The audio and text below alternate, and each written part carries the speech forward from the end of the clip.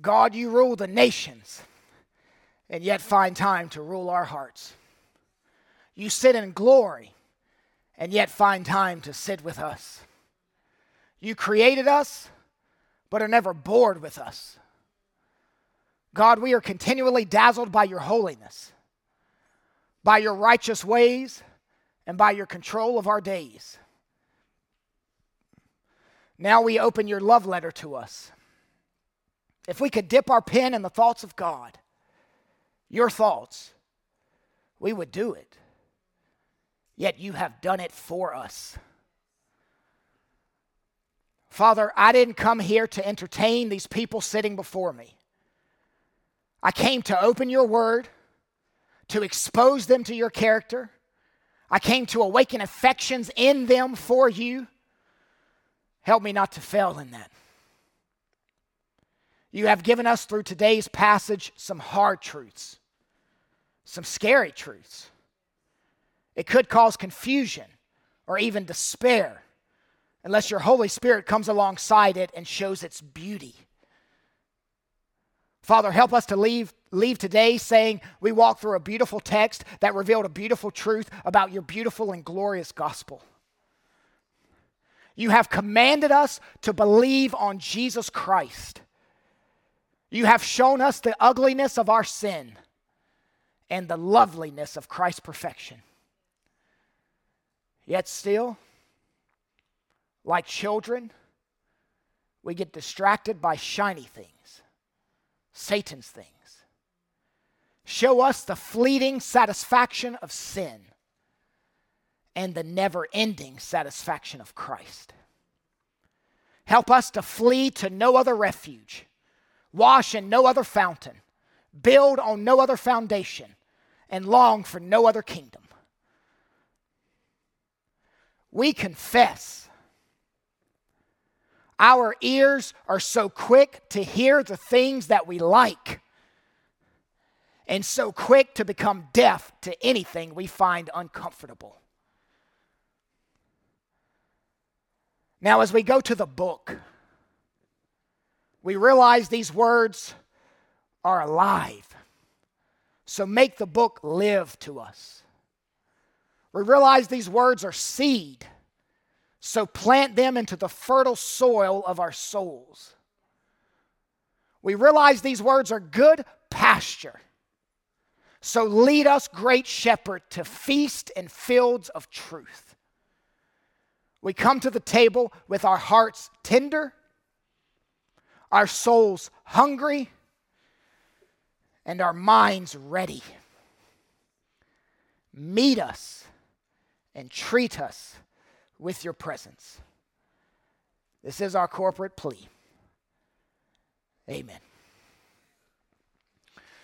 We preach through books of the Bible at Faith Family Church. We've been walking verse by verse, week by week through 1 Kings. This is our 10th week exegeting the book. We began with, who's got the kingdom? Chapter 1. Chapter 2, the transition. Chapter 3 and 4, make a wish, any wish. Chapter 5 and 6, house building. Followed by moving day. Then a building dedication. The end of chapter 8 and all of chapter 9, grand opening. Gold and blood. Chapter 10, the Queen of Sheba. Chapter 11, the peril of drift. And today, the first half of chapter 12, our 10th sermon. One crown becomes two. A divided kingdom. One crown becomes two. A divided kingdom. It's been a united kingdom under Saul, a united kingdom under David, a united kingdom under Solomon. That all changes today. We witness the dividing of a kingdom with sorrow. This is a tearful passage. The golden period of Israel's history becomes the dark period of Israel's history. The glory days are over. The sad days are here. For years, the Jews considered the division of the nation as the greatest tragedy in their history. For 11 chapters, the kingdom has been united. That changes in chapter 12. Saul reigned for 40 years. David reigned for 40 years. Solomon reigned for 40 years. That's 120 years the kingdom was united. That 120 years of unity cracks in this passage. For 120 years, only one man wore the crown. That ends today. One crown becomes two. The kingdom divides. This chapter is filled with what one historian calls kingdom crud. This is how the passage breaks down. A united kingdom assembles, verses 1 through 15. A divided kingdom disperses, verses 16 through 24. A united kingdom assembles, verses 1 through 15. A divided kingdom disperses, verses 16 through 24. I will scatter some take-homes throughout the sermon. These are truths that you need to take home and rest in. Now, let me catch you up in the narrative. King Solomon is dead. They've had his funeral. They've eulogized him. They've mourned his death. He's gone. Now, kingship in Israel was still new. They had only had 3 kings. And the idea of a succession plan wasn't clean and polished. There is a king in waiting, Solomon's son. It was announced he would take the throne. He would carry on the family business. But he knew it would not be a smooth transition. There are tensions during every transition. Tension permeates any kind of change, and it's no different here. Tension is in the air. And that becomes evident in verse 1. Rehoboam went to Shechem, for all Israel had come to Shechem to make him king. See, here's how I know there is tension. Rehoboam chose Shechem for the place to hold his installation service. They gathered to inaugurate him as king, not in Jerusalem, but in Shechem. He'll be crowned king, but not in the royal palace. He's not being coronated in Washington, D.C., but in Iowa. Why Iowa? Something is amiss. The rallying point is 40 miles north of Jerusalem. Rehoboam is attempting to procure the support of all 12 tribes to keep everything unified. He knows 10 of the 12 tribes have a grievance, something stuck in their craw. There was a crack between the northern tribes and the southern tribes, so Rehoboam picks a place meaningful for all tribes, Shechem. It's a step toward peace and unity between the north and the south. He's seeking endorsement from the northern tribes. Rehoboam is 41 years old when they crown him king. He will not reign 40 years like his father Solomon, or 40 years like his grandfather David. He will reign a mere 17 years. That's about 16 years, 364 days longer than he should reign, if you ask me. See, he was 41 years old when he took the throne. 41. How long did his dad reign? 40 years. His dad was the richest man on the planet. That means Rehoboam's entire life was lived in luxury. He stayed in Israel's finest palace, ate Israel's finest dinners, wore Israel's finest clothes, experienced Israel's finest luxuries. He grew up with golden rattles and a golden crib. By the way, there are few children who can survive such wealth and prosperity and come out with humility and a strong work ethic. What we obtain too cheap, we esteem too lightly. See, this boy had everything handed to him, including a united kingdom. How will he handle it? He's never had to work for anything, and now he has to work for unity. I guess I should just say it. Rehoboam is an idiot. Excuse my bluntness, but he was. Before Solomon died, Solomon wrote Ecclesiastes 2:18 and 19.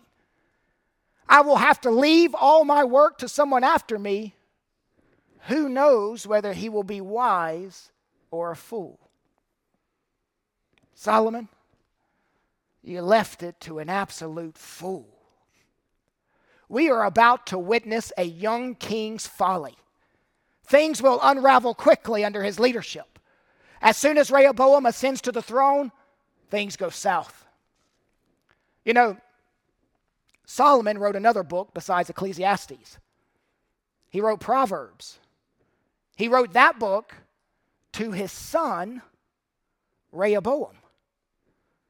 The whole first half of Proverbs is Solomon training his son how to lead well. The Proverbs have a royal dimension to them, and that makes sense now. Solomon was training his son to be the royal one, to be king. And we will find out if he listened. Rehoboam being crowned king has a rippling effect. We see one of the ripples in verse 2. And as soon as Jeroboam, the son of Nebat, heard of it, now notice the parenthesis here, for he was still in Egypt where he had fled from King Solomon. Then Jeroboam returned from Egypt, and they sent and called him, and Jeroboam and all the assembly of Israel came and said to Rehoboam. Let's pause here, church. Rehoboam and Jeroboam, they rhyme. This could get confusing. So let me help you differentiate the two men by giving each a nickname and each an action. Rehoboam, we're going to call him Ray. Every time Ray speaks in the passage, we do this and say, "Oh, Ray. Oh, Ray, don't say that. Oh, Ray, don't listen to them. Oh, Ray, don't kill people." Having the wisest father in the world doesn't guarantee that you will exercise wisdom.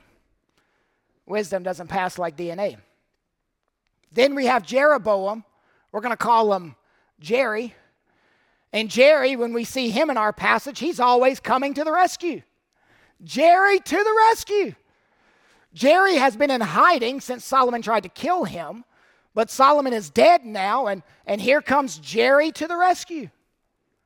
There is a deep unrest among some of the tribes, a fermenting discontentment. The people send for Jerry and want him to be their representative. Apparently, coming to Shechem to hold the coronation was not enough. The northern tribes wanted some concessions from the new king. The coronation ceremony is the perfect place to be granted these concessions. Jerry is the spokesman. They give the speech as one big group, but Jerry is the one speaking for them, and he began speaking in verse 4. Your father made our yoke heavy. Now, therefore, lighten the hard service of your father and his heavy yoke on us, and we will serve you. Before they accept him as king, they wanted a commitment that he would lower his heavy tax load and give relief on his harsh labor policies. New kings customarily granted their subjects concessions, so this was no unrealistic ask. They are simply asking for a lighter load. Not to sit on the beach, on a beach chair all day with a drink in their hand with a little umbrella in it. They are fully willing to follow, providing Ray would just lighten the load a bit. Your father made life hard on us. He worked us to the bone. The collar was tight. We're just asking you to loosen it a couple of notches. Alter the policies a little to give us some breathing room. Instead of 90 hours of work a week, how about 60? Instead of taxation at the rate of 70%, how about 58%? We have toiled like oxen under a heavy yoke. We have built this kingdom with the sweat of our brow and the strength of our back. You don't need the same hours and the same sweat from us anymore. That season has come to an end. Ray receives it, then tells them to go away for 3 days while he thinks about it. He takes the time to deliberate. He confers with advisors. Verse 6. Then King Rehoboam took counsel with the old men who had stood before Solomon his father while he was yet alive, saying, "How do you advise me to answer this people?" Ray visits the old grayheads, a group of counselors that served his father Solomon. These older men in their 70s and 80s were under David's reign and all of Solomon's reign. They advise the king in key moments. They are a godly, mature, seasoned advisory group. And they said to him, verse 7, "If you will be a servant to this people today and serve them and speak good words to them when you answer them, then they will be your servants forever." You see, they advise Ray to be a servant leader. Be a servant to the people, and the people will serve you. Be considerate of their needs and respond with compassion. Ray, exercise godly humility and use moderation in flexing power. They want Rehoboam to use kind words and to grant the relief the nation is requesting. Appease them. It's not in violation of any policies. This is what your father would have done. Now, church, Ray has been given good advice, seasoned counsel. And you might wonder, why do this when you mention his name? He seems like he's on a good path. Ray's flirtation with wisdom is short-lived. Verse 8. But Rehoboam abandoned the counsel that the old men gave him and took counsel with the young men who had grown up with him and stood before him. And he said to them, "What do you advise that we answer this people who have said to me, 'Lighten the yoke that your father put on us'?" Two sets of advisors, the older men and the younger men, the right counsel and the wrong counsel, the old bucks and the young bucks. Emphasizing their youth speaks of their inexperience. Ray will reject the wisdom of the elders in place of the advice of his friends. He bemoans listening to the older generation and sides with his contemporaries. Rejecting this wisdom shows him to be the fool of Proverbs. Proverbs 13:20, "Whoever walks with the wise becomes wise, but a companion of fools will suffer harm." Ray must not have been listening when his father dropped this gold nugget on him. I think Ray was advice hopping. Do you know what that is? You keep asking people for advice until one of them eventually tells you what you want to hear. Question, beloved. Where are you looking for wisdom? There are damaging sources of wisdom. Podcasts, some friends, online articles, YouTube videos, books, all giving you advice on parenting, marriage, life, singleness, finances, leadership, worldview. This passage is not saying old men are always wise and young men are always foolish. It's asking you a question. Why are you listening to people who aren't serving God's kingdom? Ray's inability to tell good advice from bad advice led to disaster. And it will do the same for you. You need to be very selective in who has your ear. Now that's to adults. Now to teenagers. Studies show that most of the time, teenagers are more influenced by their peers than their parents. Teenagers, your friends are dumb. It says that in 3 Kings. Whoever gets your ear, gets your heart. You know who Rehoboam never turns to for guidance? God. There's no record of him asking God like his grandfather David did. These youngsters will tell Ray the exact opposite advice of the older counselors. It is diametrically opposed to the seasoned counsel, and we find it in verse 10. And the younger men who had grown up with him said to Rehoboam, "Thus shall you speak to this people who said to you, your father made our yoke heavy, but you lighten it for us. Thus shall you say to them, my little finger is thicker than my father's thighs. And now, whereas my father laid on you a heavy yoke, I will add to your yoke. My father disciplined you with whips, but I will discipline you with scorpions." They tell Ray, don't serve the people. The people are there to serve you. Don't appease anyone. Don't show compassion. Don't show concern. In fact, tell them it's going to be worse than before. Nothing tames like threatening. Throw some threats their way. My father had a leash on your neck. I will tighten it. My father levied taxes on you. I will levy more. My father disciplined you with whips. I will discipline you with scorpions. Expect intense, painful consequences like a scorpion's sting. However, scorpions in our text are not the animals you may be thinking of, but whips embedded with nails, metal shards, and broken glass. He whipped you, I will scourge you.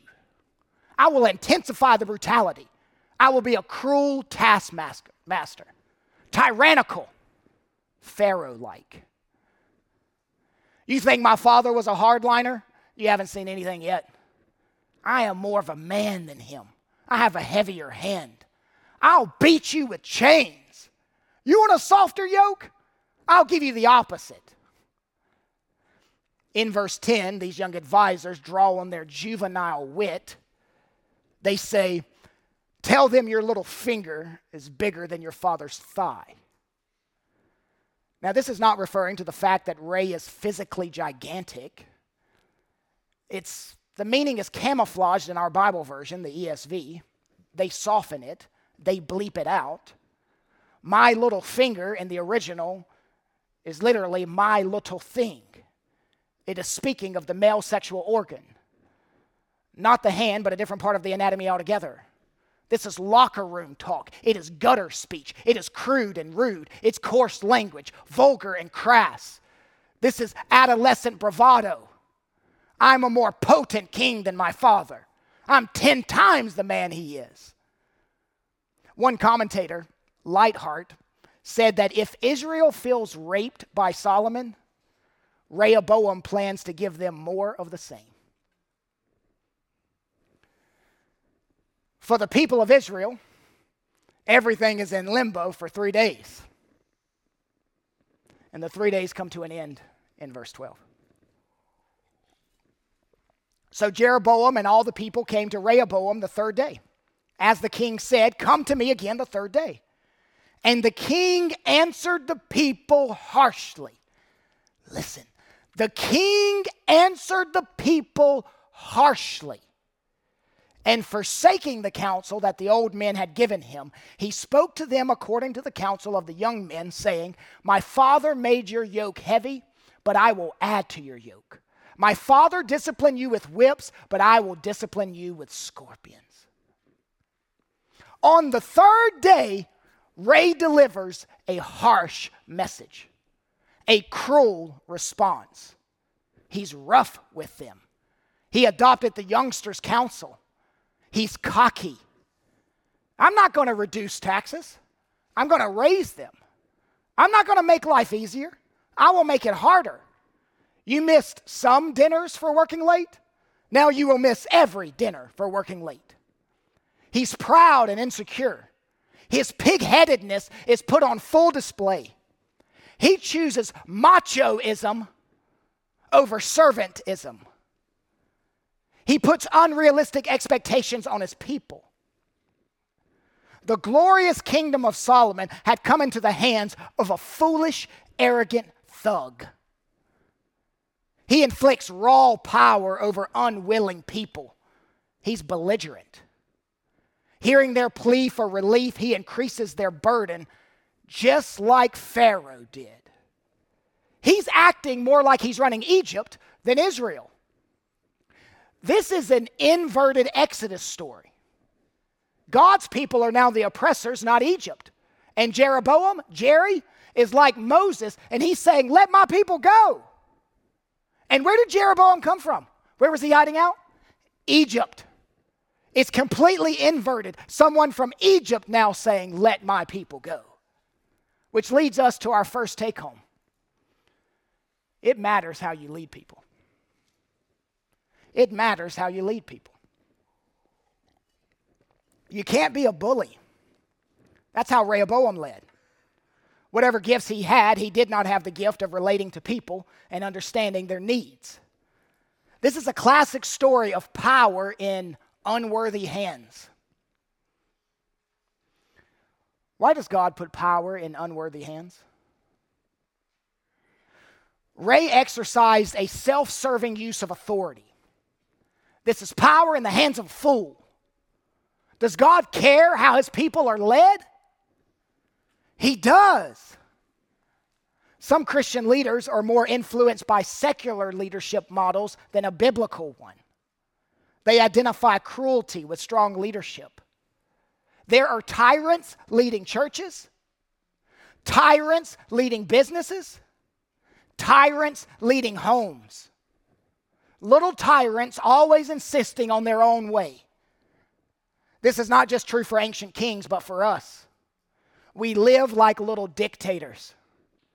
It's been said, some men will search long and hard to find a kingdom small enough where they can be king. Is that how your leadership finds expression? Throwing out ultimatums?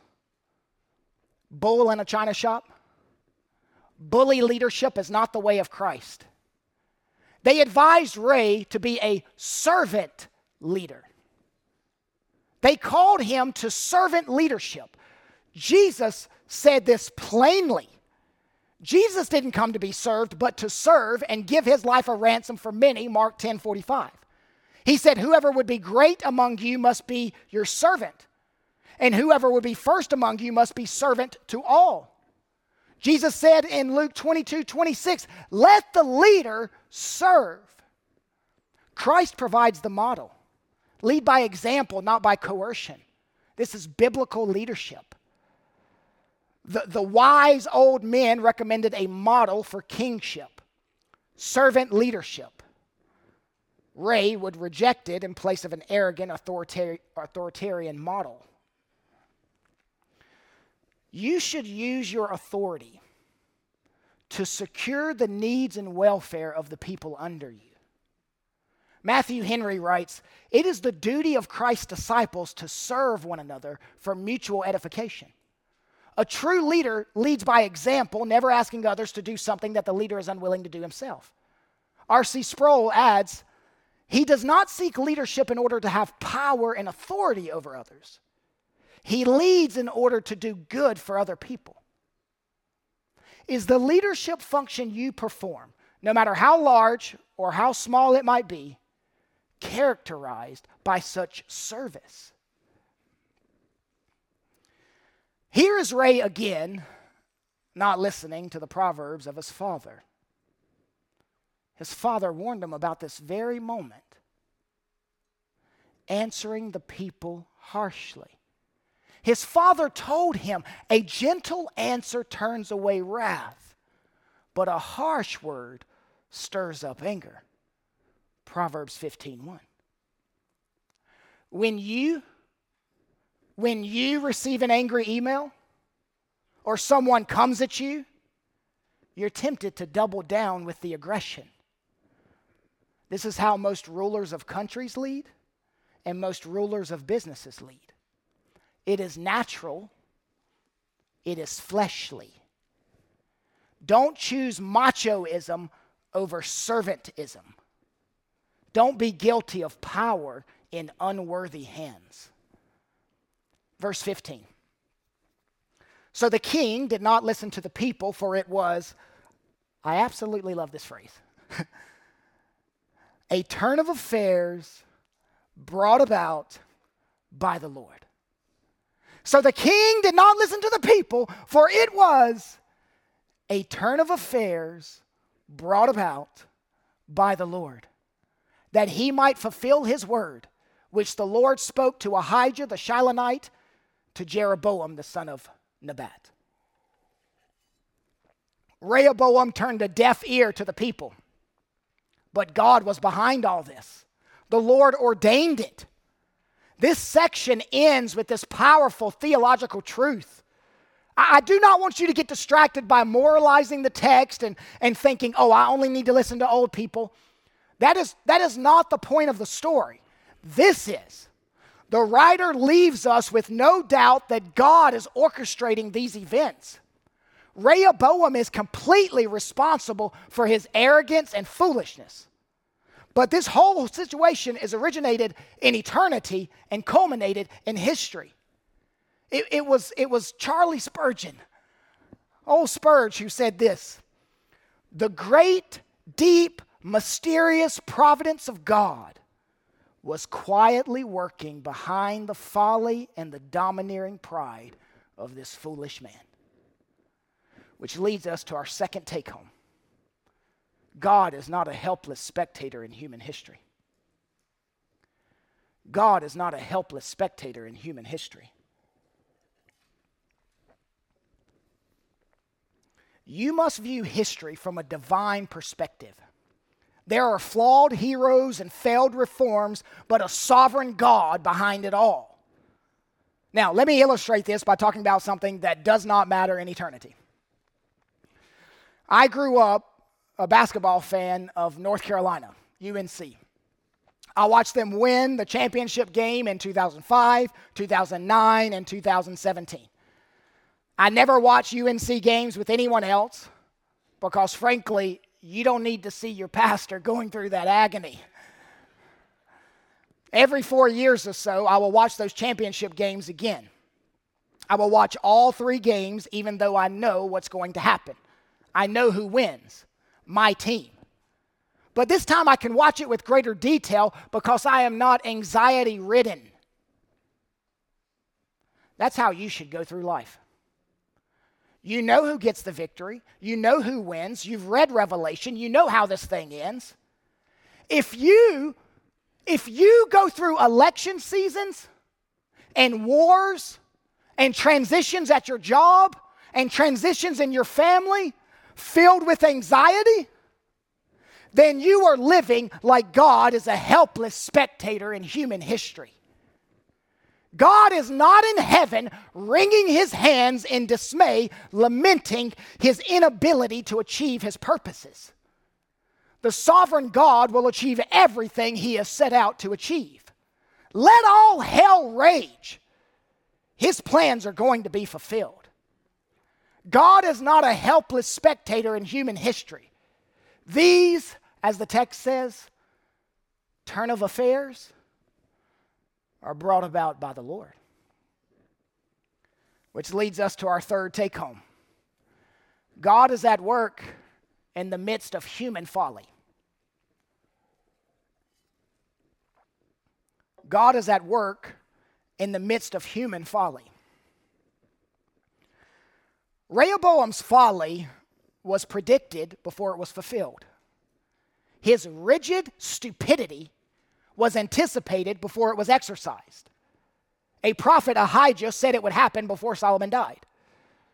We have before us human folly and divine sovereignty. God did not violate Rehoboam's will.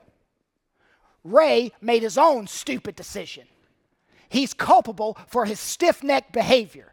No one forced Ray to follow the foolish counsel. This is stupidity under the sovereignty of God. God can work through foolishness without approving of it. Ray acted freely, and God acted sovereignly. One scholar pointed out, the fact that Rehoboam's decision led to the fulfillment of prophecy did not make his choice any less sinful. God uses our decisions to achieve his purposes. We cannot blame anyone but ourselves for our sins, even though the Lord's sovereign plan works through these sins to achieve his greater purpose. This passage interweaves human foolishness and Yahweh's sovereignty. Yahweh's will is worked in the free actions of the players. Human stupidity is running loose, but it is on the leash of God's sovereignty. Human stupidity is running loose, but it is on the leash of God's sovereignty. And that bears relation to my sanity. When you see human stupidity at your job, in your city, within your family, in your nation, wherever human stupidity is running loose, don't you ever forget it is on the leash of God's sovereignty. Christian, make this specific. What has been troubling you? What is it in the family? What is it at the job? What is it in your life? What is it that has been troubling you? Do this exercise. Fill in the blank. Blank is on God's leash. And pray that and preach that to your heart every day. Blank is on God's leash. You will go insane unless you have this view. Human stupidity is on a leash held by an omnipotent and loving God.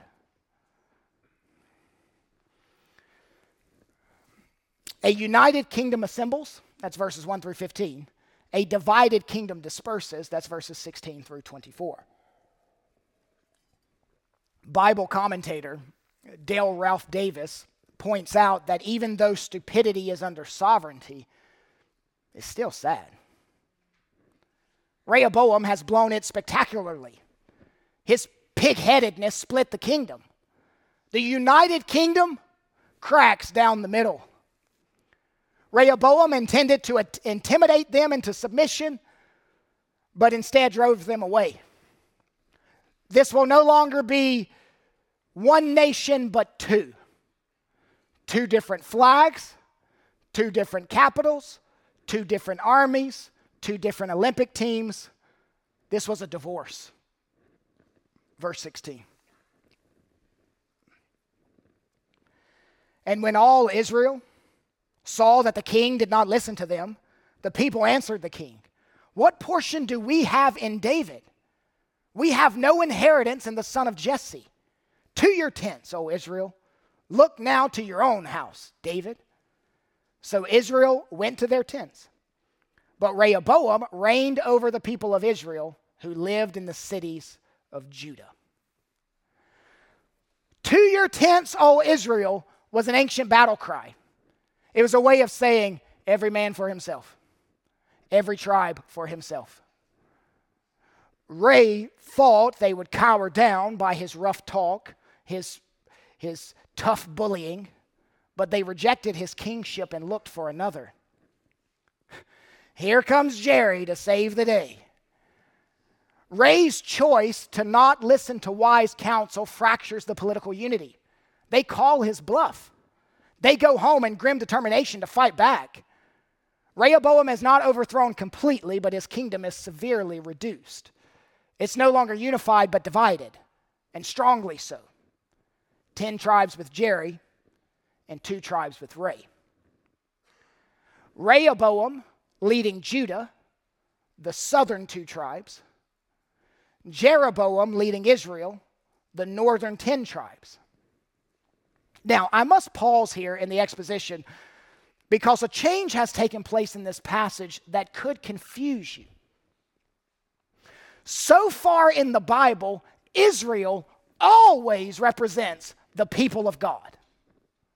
But that's not necessarily the case here. The 10 northern tribes are now called Israel, but they are not really true Israel because God's promise of the Messiah will continue through the southern kingdom, the 2 tribes that Ray will lead, called Judah.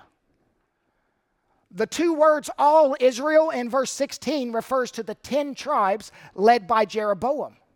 They reject David's line, the line the Messiah will come out of. And you will notice in the verse they speak in a derogatory way of David. What portion do we have with David? You can hear the venom in their speech.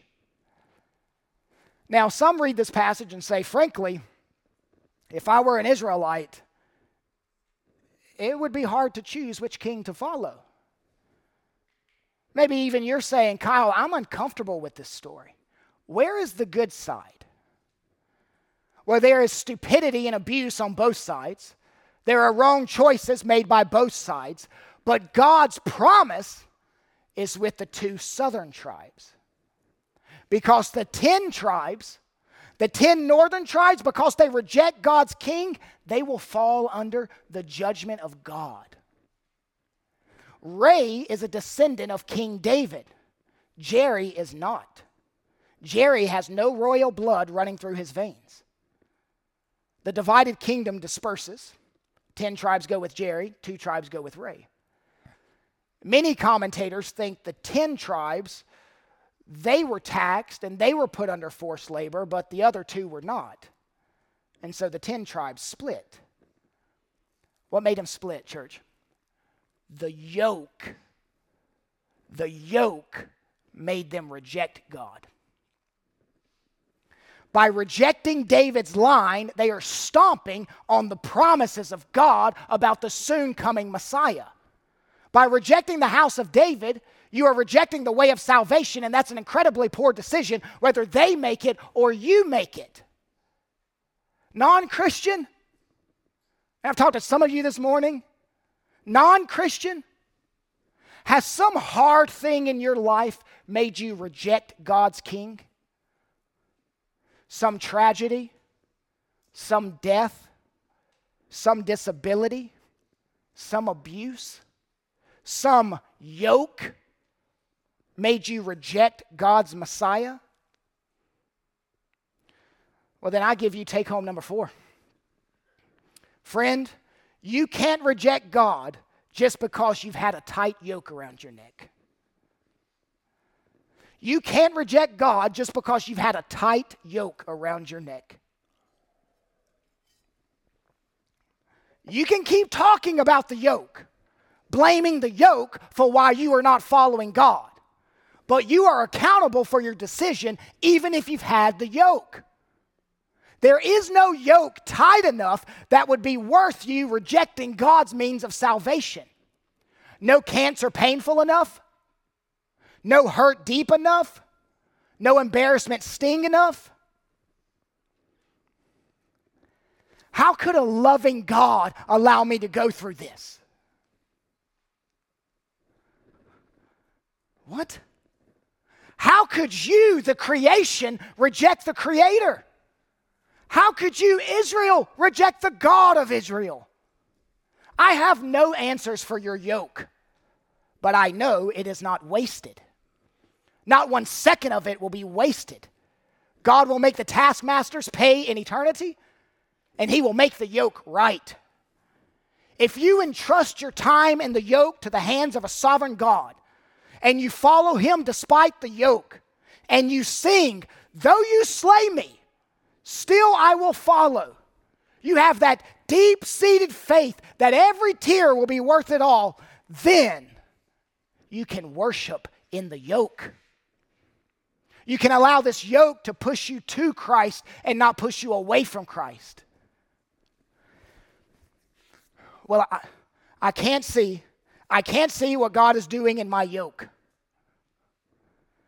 Just because you can't see it doesn't mean there isn't an eternal weight of glory being worked for you through the yoke you are forced to endure. Let's jump back in the narrative. The northern contingent, the 10 tribes, leave Rehoboam. And Ray, he is not one to be shunned. He doesn't like their reaction. He fully intends to follow through with his threat. So he sends some muscle to put pressure on the 10 tribes. He actually sent the guy who held the scorpion whip and yelled at him, deal with their unrest. Deal with their rebellion. Verse 18, he goes to deal with it. Then King Rehoboam sent Adoram, who is a taskmaster over the forced labor, and all Israel stoned him to death with stones. And King Rehoboam hurried to mount his chariot to flee to Jerusalem. That sounds like a good idea, Ray. Rehoboam seriously misjudged the situation. He underestimated their rage, their hostility. They took the muscle and ripped it.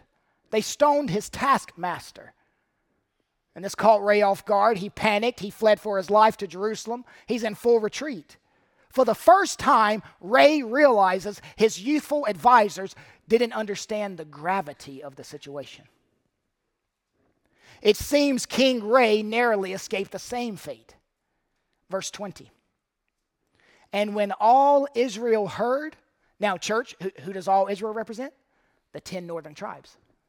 When all Israel heard that Jeroboam had returned, they sent and called him to the assembly and made him king over all Israel.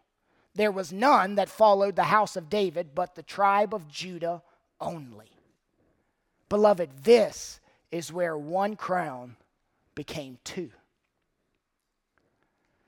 And for those of you who are accountants, you mathematicians, you may say, wait, it doesn't add up. Jerry has 10 tribes. It says Ray only has one tribe here, Judah. Where is the missing tribe? That tribe is Benjamin, which is basically absorbed into Judah and considered one. Verse 21. When Rehoboam came to Jerusalem, he assembled all the house of Judah and the tribe of Benjamin, 180,000 chosen warriors, to fight against the house of Israel, to restore the kingdom to Rehoboam the son of Solomon.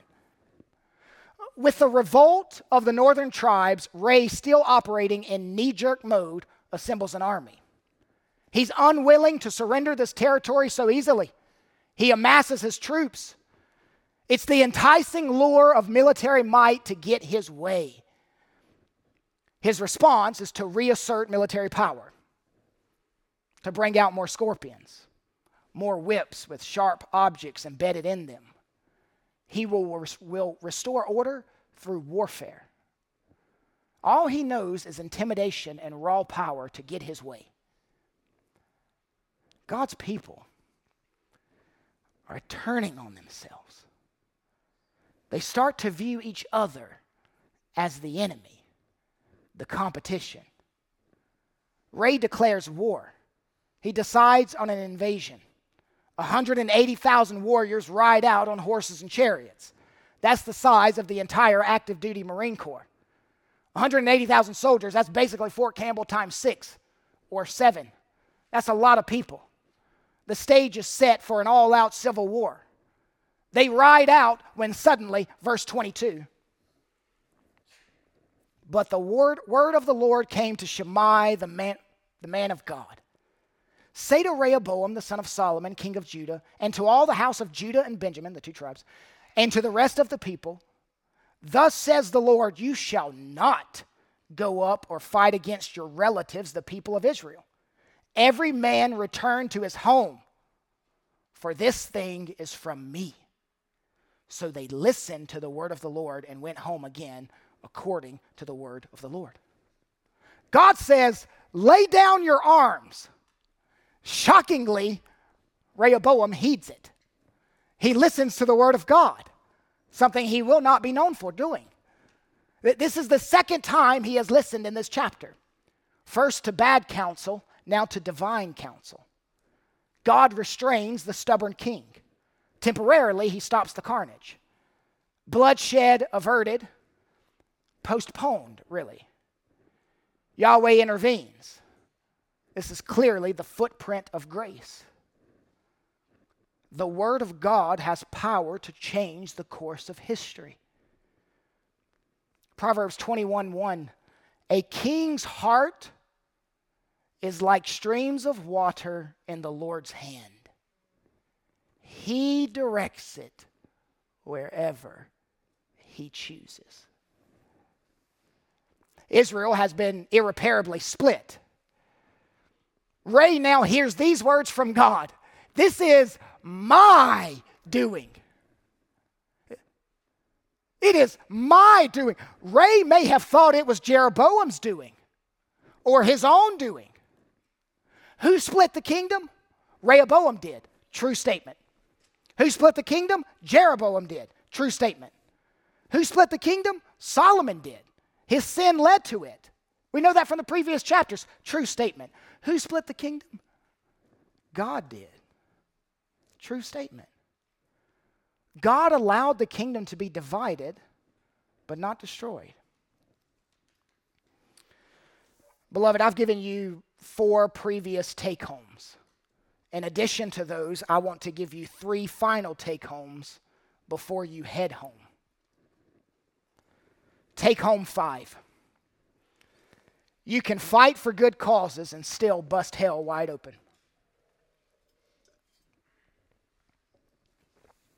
You can fight for good causes and still bust hell wide open. I know some of you. I know most of you, but I know some of you very well, and I know your tendencies and where you lean. And you may feel compassion for Jerry. I mean, Jerry is just trying to lead people out of forced labor. The northern tribes are succeeding from their union with the southern tribes over the issue of a heavy yoke. Look at Jeroboam fighting for freedom, fighting the good fight. Jerry is like Moses. He's saying, let my people go. Kyle, I like this guy who fights for good. I want to use him as a sermon illustration. I want to buy my kids a book about him. The problem, friend, is not that he doesn't fight for good. The problem is he doesn't fight for God. You can fight for a good cause and all the while reject God's king.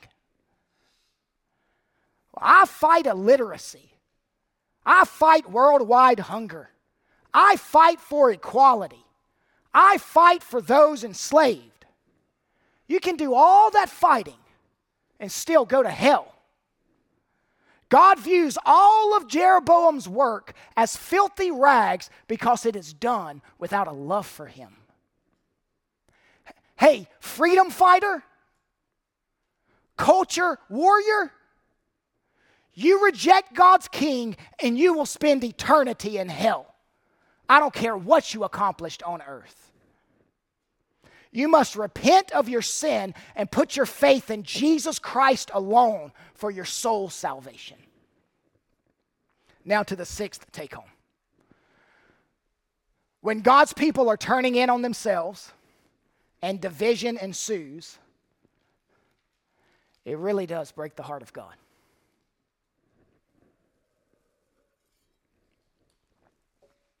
When God's people are turning in on themselves and division ensues, it breaks the heart of God.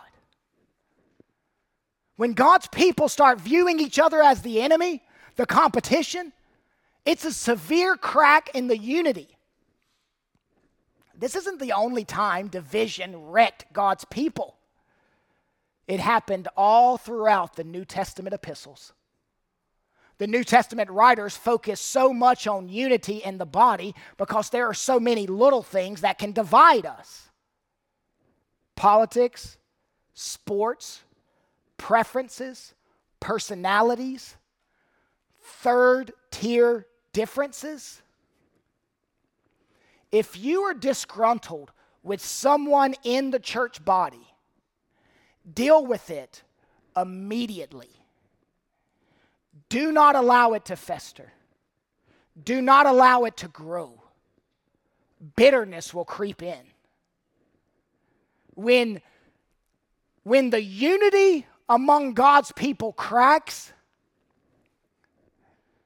well, the Old and New Testament shows us it's a sad scene.